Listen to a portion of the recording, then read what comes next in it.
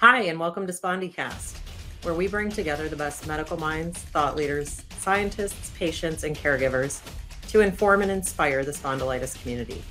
I'm your host, Jill Miller, living my best spa life, knowing that how we meet today has the power to change everything going forward. Hi, and welcome to SpondyCast. Today, our guest is Dr. Lianne Gensler, a professor of medicine at UCSF, the director of the Spondyloarthritis Research Program and Clinic, and the program director for the Rheumatology Fellowship program. Dr. Gensler served as the chair of the Spondyloarthritis Research and Treatment Network, or SPARTAN, from 2016 to 2018, and currently serves on the executive committee for the assessment of Spondyloarthritis International Society, or ACES. She has been the recipient of the Ira M. Goldstein Teaching Award in Rheumatology, the Spondylitis Association Young Investigator Award, and the UCSF Research Mentoring Award. She has also been inducted into the Council of Master Clinicians at UCSF, and she's always deeply devoted to the Spondylitis Association when we call on her. So, Dr. Gensler, thank you for joining us today. Thank you for having me. It's a pleasure to be here. So, we are going to talk about uh, ethnicity differences in spondyloarthritis, which is a vast and many layered, I think, topic. Uh, but to start off, do we, in fact, see differences in the different ethnic groups and populations that have Mhm. spondyloarthritis?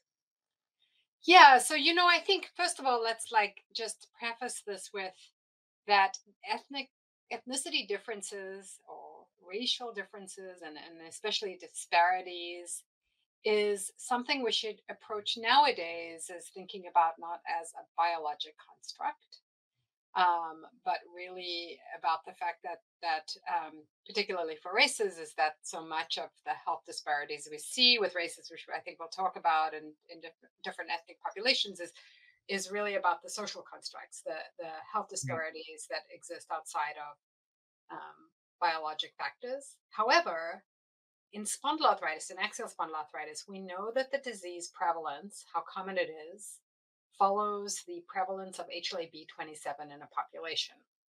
So that in ethnic populations where HLA-B27 is low, we see less disease, right? Okay. So, as an example, if you go to Africa, Black African patients, there's a very low prevalence of axial spondyloarthritis. And that's because there is very little HLA-B27.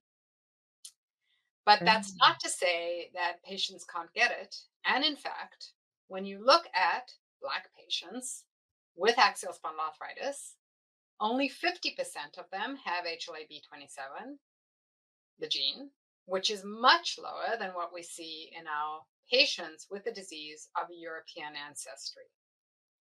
And so that is really related to the gene prevalence in the population. Interesting. Uh, wow. So, And that's, I know one of the things when you talk about the social constructs, the other piece is the some of the research early on didn't include other populations besides yeah, the so European. there's so many ways where we are limited because of course we learn about disease through and outcomes through research, but if you have that means you have to study the population. Right. And so this is from and so in North America I think we're in a better place than other parts of the world because we do have the diversity of different ethnic groups, but there still is a much lower proportion of people that are not of European ancestry. And what that means is if you have smaller numbers of other ethnic groups, your interpretation of your results is limited because you're not powered. You have small numbers, and so are those results generalizable? So Interesting. there are approaches in this country, not just in spondyloarthritis, but I think more broadly, to try to really recruit for ethnic groups that are underrepresented, so that we can try to address these questions in a more both equitable and um, measured way, as opposed to looking at what's been done, which is to study what's there. Yeah, and it's multidimensional. Yes. Uh, okay, let's go up a level a little bit. So, this is a great topic, though. It's so fascinating, uh, and the opportunity to get better at treating the disease exists, I Yeah. think, out of the historical and systemic factors.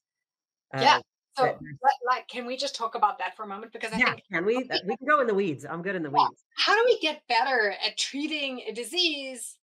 One of the biggest problems is if you're not looking for it, you are not going to diagnose it. And so we know that our patients that don't look like the classic textbook patient, which is going to be the white male, is like, Yeah, the old textbooks.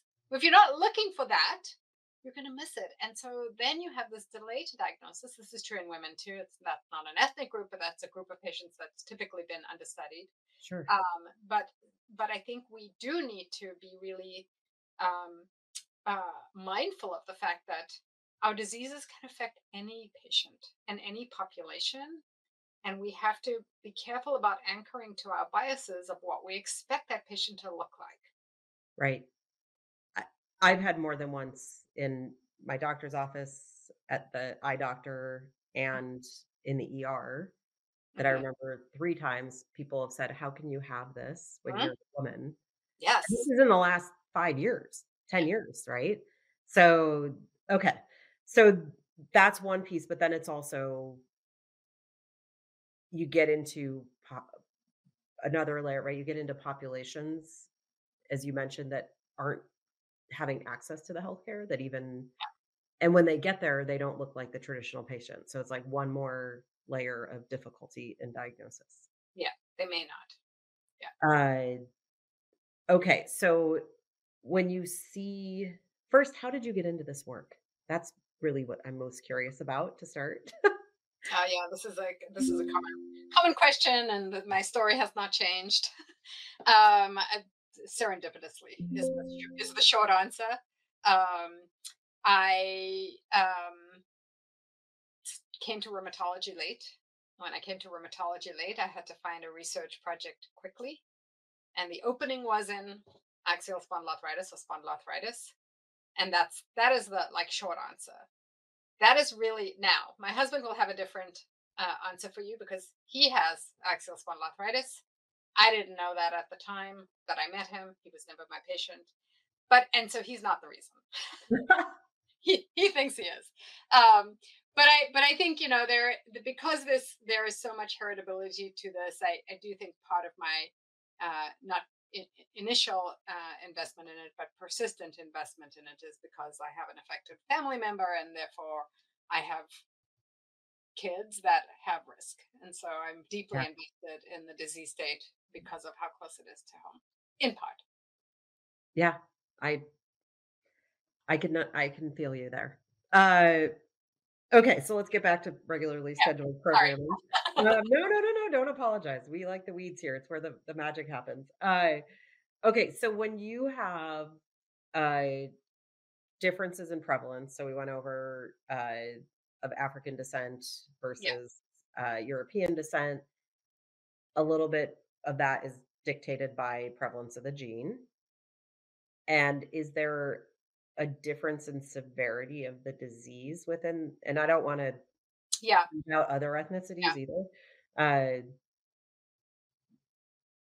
Yeah. So, and this is where it's not that I think we have to put genetics aside. So, as opposed to where like the disease is more common, the incidence of the disease is more common amongst people that are B27 positive more prevalently. The outcomes in terms of severity don't follow that same path. So that actually our patients of color, and in particular as a group, Black patients with axial spondyloarthritis or radiographic axial spondyloarthritis, otherwise known as ankylosing spondylitis, they have worse outcomes in terms of more damage than their white counterparts.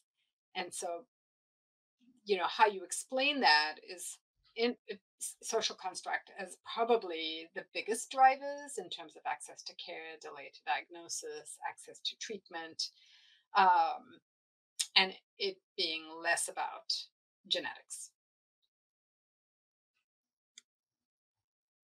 And do you feel that, and I know a lot of women feel this way, I think probably some of the listeners, do you feel that some of those outcomes, whether you're female or a person of color, can be dictated by the bias in the diagnosing or treating? Yeah, yeah. So I think, and I haven't proven this, but I think this will resonate with many people and many patients, is if you had your journey to diagnosis is long and circuitous and you've had misdiagnoses or other diagnoses along the way to finally get there, two things happen. One is there is more risk of damage accrual over that journey because you haven't been diagnosed and then treated. But two is the emotional burden that weighs that has on you as a patient, as when even when you finally get to a diagnosis, it's harder to treat because it's a struggle, and like how you've engaged with the healthcare system and providers, some of which you may have experienced bias from because they didn't recognize the disease, your response to treatments may not be the same. So I really believe that if we could get to patients earlier, across the board, across ethnic groups, across genders, and diagnose them earlier, and then provide equal access to treatment. And that's not just pharmacologic treatment, because we're not just prescribing drugs as doctors, we're treating patients holistically. We're listening to patients. That's part of what we do for doctoring. And so if you haven't been heard because you've tried, that is going to affect your long term outcomes. Really hard to get around that. Yeah, I think you speak for quite a number of our listeners in that.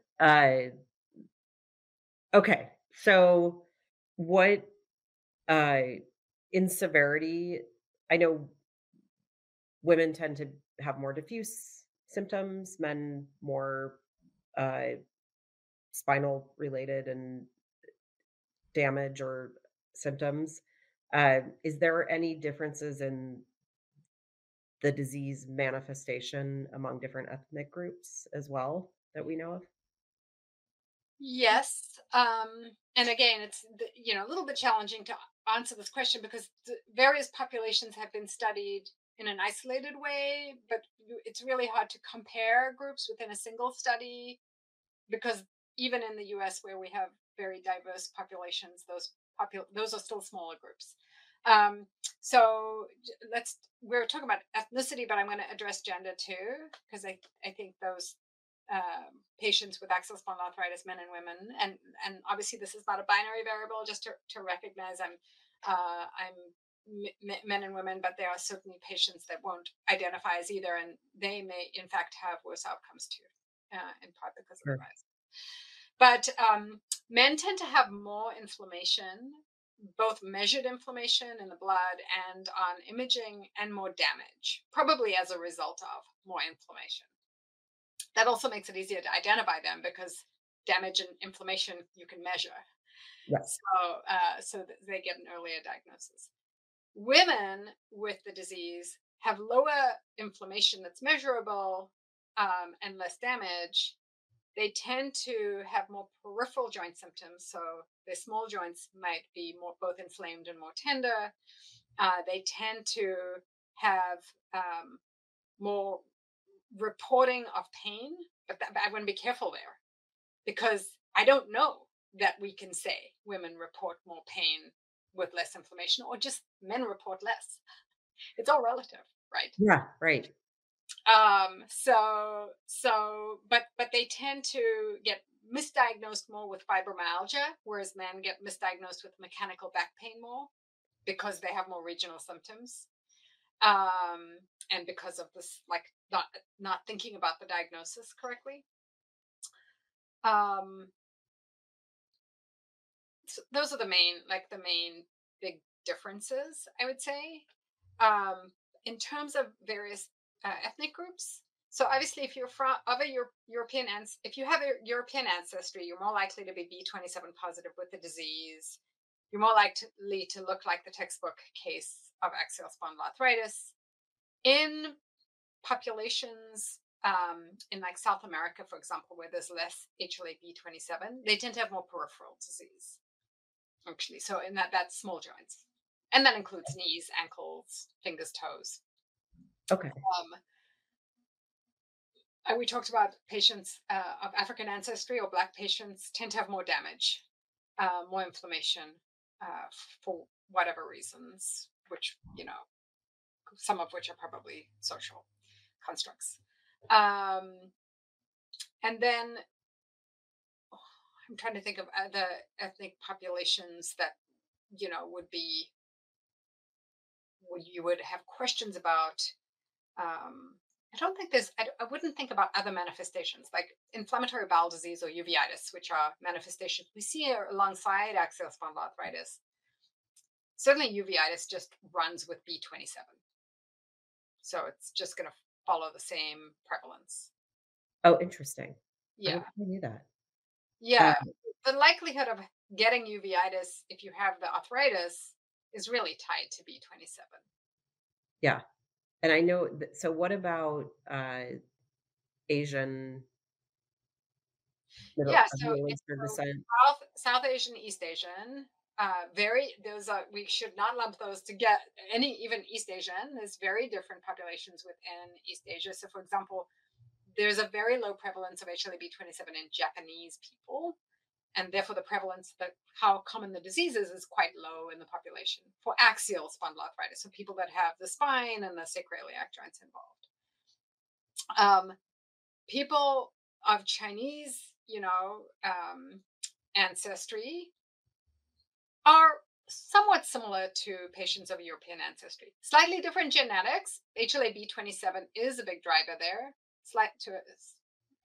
Slightly lower prevalence of B27 in the Chinese population compared to the European population. Okay, so with all that information, once the diagnosis happens Yeah. for someone, what happens next for these Yeah. various populations? Yeah, so I think, well, first of all, very much depends on the rheumatologist. Assuming that the rheumatologist is in the room, in part making the diagnosis or seeing the patient after a diagnosis has been made, then it depends on the type of shared decision making for treatment that the rheumatologist engages in with the patient. And that is dependent on a lot of different factors, but there should be a conversation about goals of care, what is important to the patient, what's their quality of life like, how much, do they want to engage in treatment, and what those treatment options are. Um, so that it's a complicated, actually, like that first visit when you're talking about not just the diagnosis but treatment. That's a lot for a patient.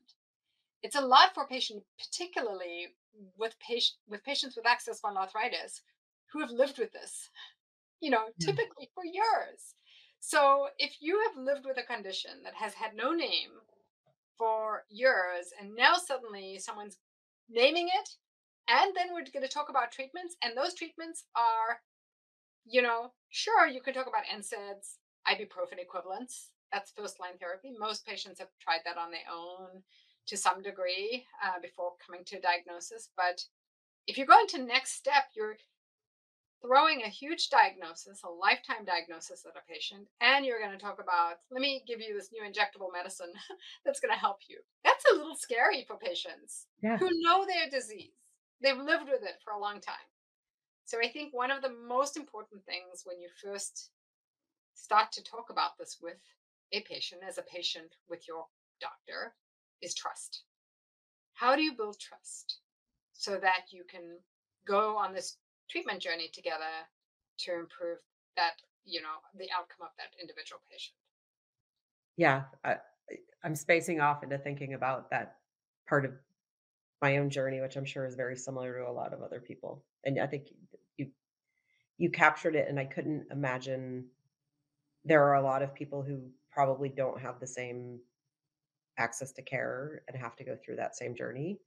Um, and that it's a very scary moment in life of not feeling informed, uh, and Hmm. to be in a place where it might be no access to ongoing care. Or I mean, I know there are some areas of the country where Hmm. there are not enough rheumatologists, and people drive 3-4 hours over a mountain range to get care, and then you get there and have to make some very serious decisions. uh In a very short time. And yeah, that's like there's just not enough time in a single visit to get all your questions answered to know that your next step decision making is the right one. But I think that the SAA does a really nice job with things like these kinds of podcasts and lots of recorded lectures that are great resources by experts that patients may not have access to yeah, and aren't able to get those important questions answered in that like short visit with their rheumatologist. yeah.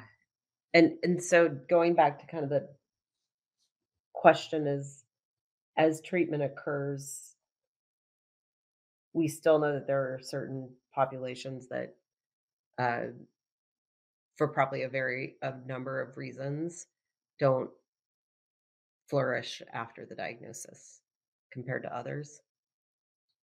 You mean with treatment? Yeah, Yeah, I mean, not everyone responds to our treatments or has side effects. Um, but it's variable in terms of why, right? So, and I think some of it is not necessarily related to immunologic reasons, because remember that our pharmacologic treatments, first of all, as I said earlier, it's really critical that we holistically treat patients. And that goes right. well beyond the pharmacologic drugs we prescribe.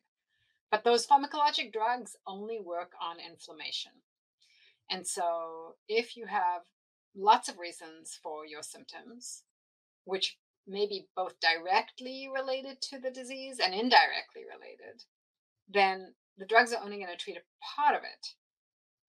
And so it's a partnership with a rheumatologist to one, reassess with treatment and then recognize the other factors that might be driving symptom burden and treat those with the tools that work on those manifestations. Yeah. So in terms of uh, as a treating physician, Mhm. uh, anything for someone listening or someone who might be a treating physician, of a way to stop the inequality or disparities that exist as they're sitting in front of the patient or the patient sitting in the exam room? Um, Not anchor to your biases, obviously, and then that's for the providers, and then for patients to be their best self advocate. What is it that's but no sometimes providers or rheumatologists are not asking those hard questions. What's bothering you today? What's the thing that's most bothersome to you today? So reminding patients that sometimes it's important to share that information even if they're not being asked, because Yeah, it is important. um and then I'm a rule follower, so I follow the guidelines. They, not just because I was part of writing them, but because I think they do work. And if you follow them, then you have the best chance of a good response. and you Where, mean in terms of treatment guidelines and yeah, in terms of what do you start with?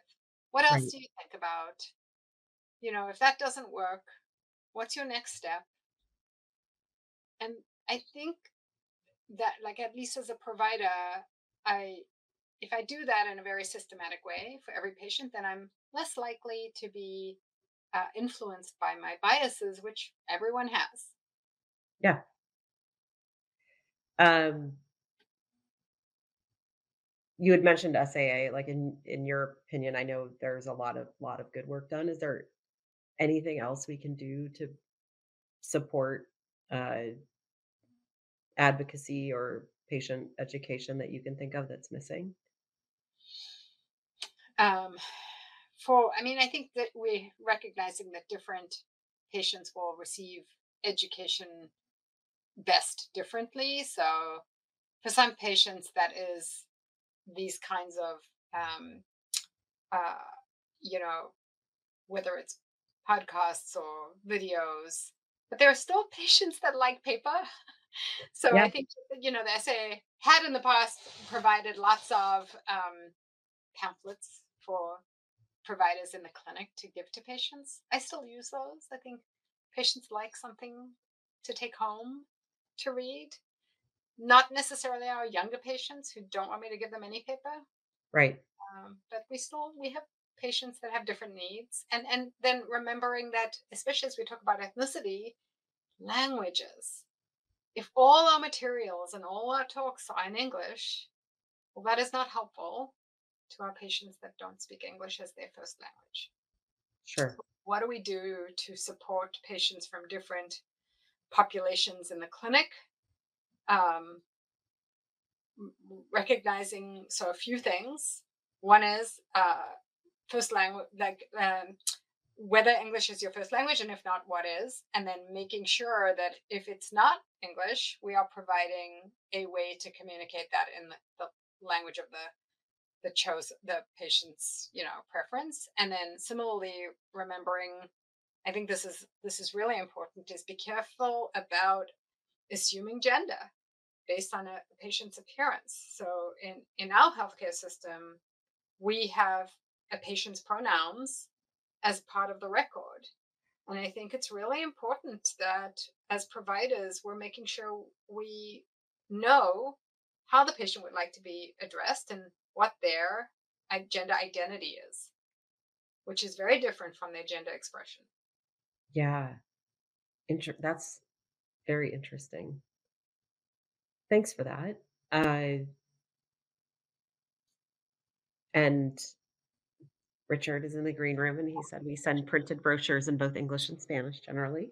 Yeah, Uh, I mean, I would just say, like in San Francisco, obviously I'm in San Francisco, but we have a lot of patients from East Asia in particular. I'm looking at the chat here, but in particular, I would find it helpful if there were material in Cantonese and Mandarin.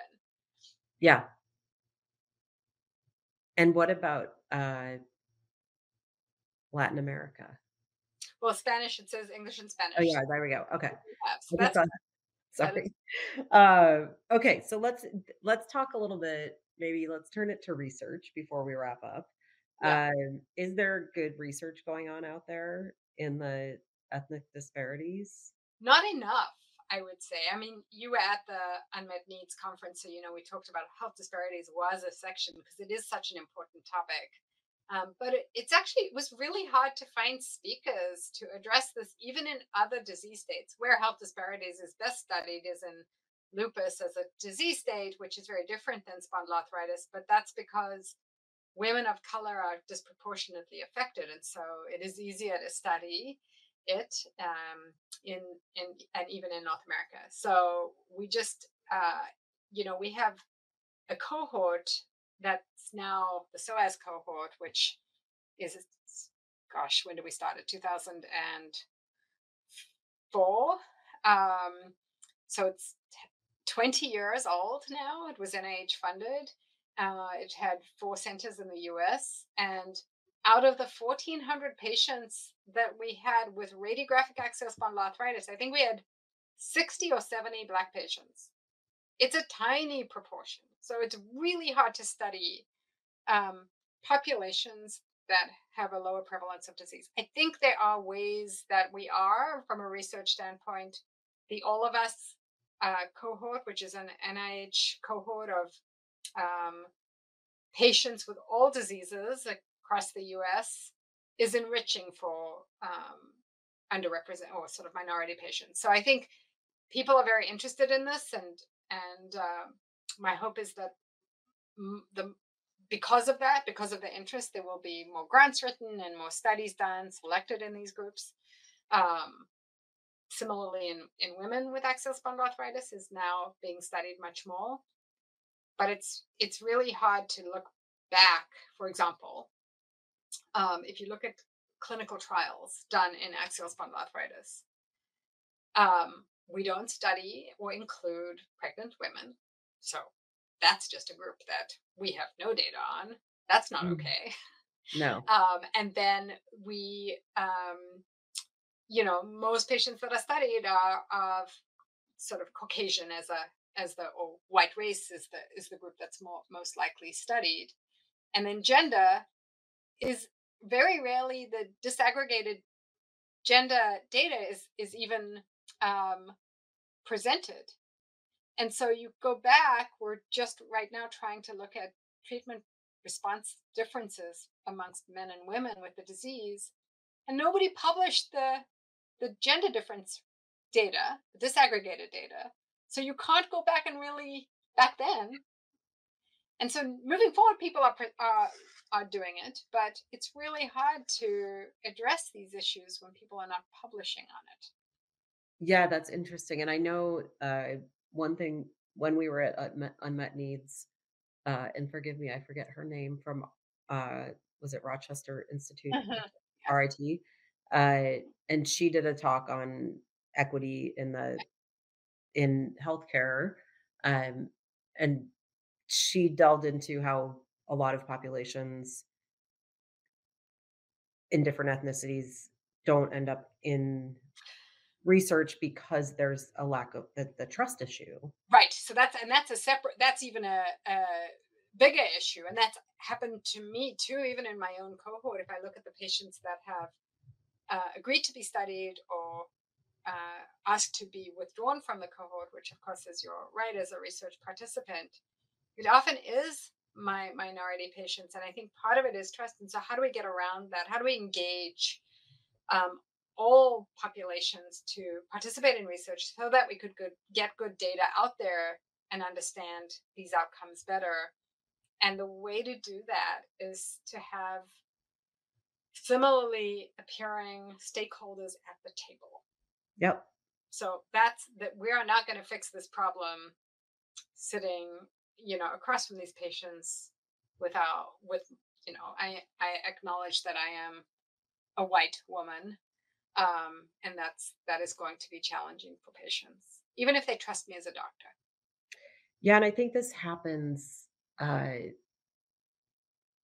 mean, I obviously live in this spondy world, a lot of my time, and I see it as well in the different worlds where I sat in a large working group of thought leaders on, low wage workers, and there's 30 people at the table who are all look just like me.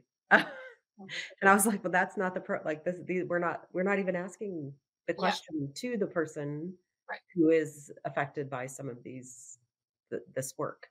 Uh, I think we're making progress in those areas, both in medicine and the larger system, but yeah, I think it's gotta be. So, more research, see if we can make that happen. Or Does engaging more, um, community partners or researchers that are invested in health disparities in this area, providing funding for that in a targeted way. Yeah, If you put a request for applications out that really is like, send me applications on health disparities, well, guess what? If that's where the funding is, that's what you'll get. yeah, interesting. Uh, and most research does require more, uh, granularity around there are more requirements, if I'm not mistaken, now in a lot of, like, federal funding that requires that you study a population or you look with a accessibility and DEI focus when you're constructing the studies. Yeah, I'm what are you going to do to you make sure that your population is well represented? How are you going to enrich it? So you do have to address those, at least for federal funding. You do Yeah, and that didn't exist probably not. No, 10 years ago, 20 years ago, 20. Yeah, 20? Okay. yeah, Okay, so we're gonna wrap up. I know you're not a sociologist or a public yeah, policy yeah. person. No. But as someone who is deeply rooted in this and has devoted a lot of your work and your life and your passion to improving life for people with spondyloarthritis, um, and advocating for people, do you any final words on the larger issues and what can be done to improve outcomes for everyone in the healthcare system, especially the SPA patients? Yeah, I mean, I think it's really important that as we take care of all of our patients, we recognize the other burdens that they carry with them to access that care. And the system needs to be fixed. Part of it is, but not to put the blame on the system, because I think we have to be responsible. But as a similar, as an example, if I have a patient that travels 2.5 hours on a bus to see me, and then they're 20 minutes late for their appointment because of that public transport, it's really important that we don't turn them away, because then we're contributing towards those disparities.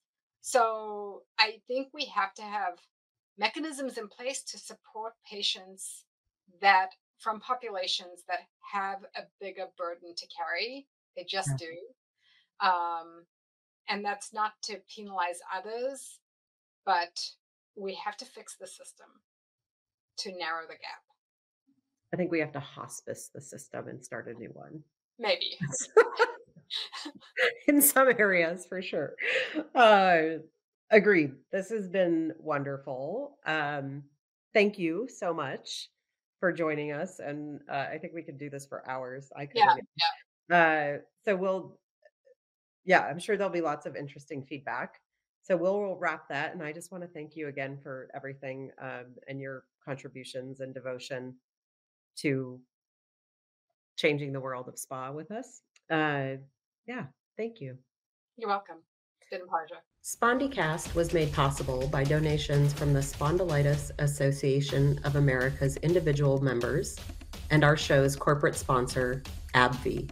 Since our founding in 1983, the Spondylitis Association of America has been the face, voice, and leading nationwide nonprofit educating, empowering, and advocating for people living with spondyloarthritis. Through our extensive work with patients, the medical community, and partners, we provide information and resources to help people impacted by the disease live better lives and champion research to find a cure.